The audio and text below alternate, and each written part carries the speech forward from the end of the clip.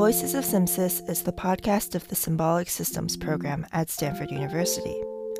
Each episode, you'll hear from a student, faculty, or alumnus related to symbolic systems, which is the interdisciplinary study of the relationship between minds, machines, and the world.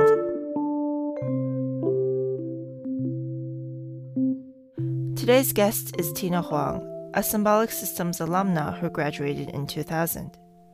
She'll be interviewed by Sophia Serafin, a current student, and will be shedding some light as to why she chose the major and the various jobs she's had since graduating. I'm Jenny Z, an advising fellow of the Symbolic Systems program, and this is Voices of SimSys.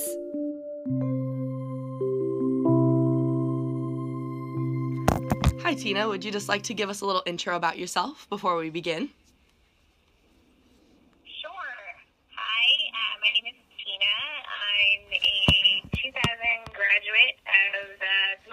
Program. After I graduated, I worked for about 2 years as a software tools developer.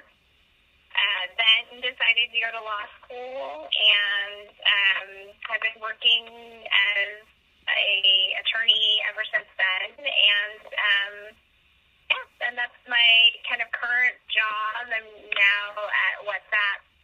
And I am a legal director responsible for product privacy and payments.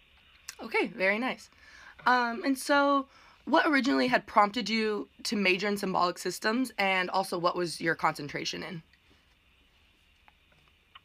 My concentration was neurosystems, and what really prompted me to major in symbolic systems was it was so interesting to me how interdisciplinary it was. And when I started taking computer science courses, I kind of knew I wanted to continue with that. But I also was interested in neuroscience and how there was interplay between what was happening in computer science and also artificial intelligence and neurobiology. And that's just something that was fascinating to me, that I could actually have a major that allowed me to take all the courses that I was really interested in. Mm-hmm. So I just kind of fell into it, actually, because I started taking courses that I was interested in. Thought I was going to, major in biology at one point, but then, did not want to go down that path. And then started taking computer science and found that really interesting. And then found this major that was basically perfect in terms of all the courses that I was interested in taking. Mm-hmm. Very nice. Okay, so do you think that symbolic systems, having like a background in majoring in that, was able to prepare you for all of the jobs you have held since graduating? Absolutely. And, the programming piece was directly kind of related to what I was doing for symbolic systems. But I think more so it was, now in my day-to-day, it is more the type of thinking that symbolic systems prepares you for, in terms of having a good foundation in analytical thinking, being able to apply conceptual frameworks to facts, and problem solve in real life. That is, I think, foundational to all the classes that you take as a symbolic systems undergrad, mm-hmm. Whether cognitive science, psychology, logic, your computer science classes. It's really this idea of being able to apply theoretical models to a set of facts and be able to problem solve in the real world, which is really cool. And now, did that help you when going into law, like having that logic-based thinking and like problem-solving skills? Because like symbolic systems and law do great, very, very much. Yeah, absolutely. I mean, it was part of the reason I kind of knew that I wanted to go to law school. I mean, I did an honors thesis in sort of the interaction between law and technology, and so I kind of knew that that was where I was headed. But, I don't think until now, looking back, do I see how directly related it was in terms of those types of analytical thinking skills that you learn as a symbolic systems student, and how directly applicable it is to a profession like the legal profession, where you have to read a lot of case law, read a lot in terms of legal frameworks, and then being able to apply it to real life problems. Okay.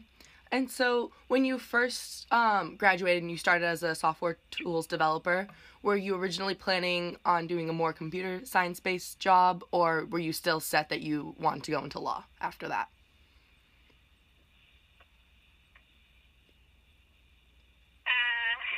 I think I knew that I wanted to eventually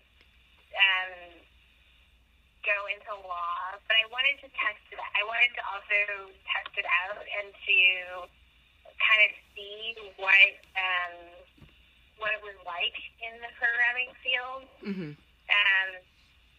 So I think I kind of knew in the back of my mind that I was going to be headed to law school at some point. I just didn't know when.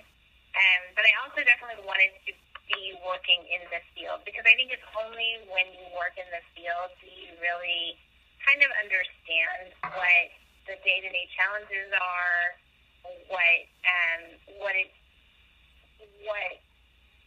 how programming in the real world sort of comes together, what the dynamic is in terms of the different departments that come in a software company. So I'm really thankful that I had that experience, because I think it makes me now a better attorney and a better lawyer, because my clients are exactly those people. Like, they're actually like what I was, like an engineer, a tools developer, and those are my clients now, and those are the people that I interact with on a day-to-day basis.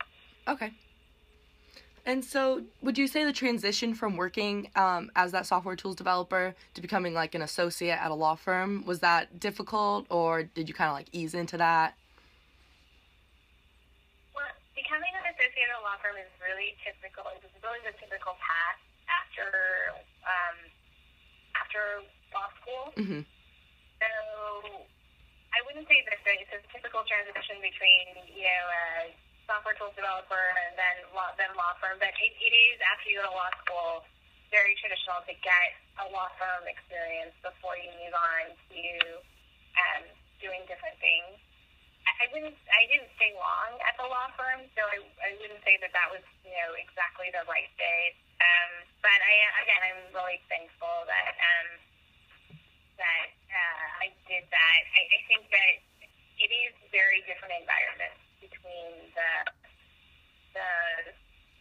software company and the law firm.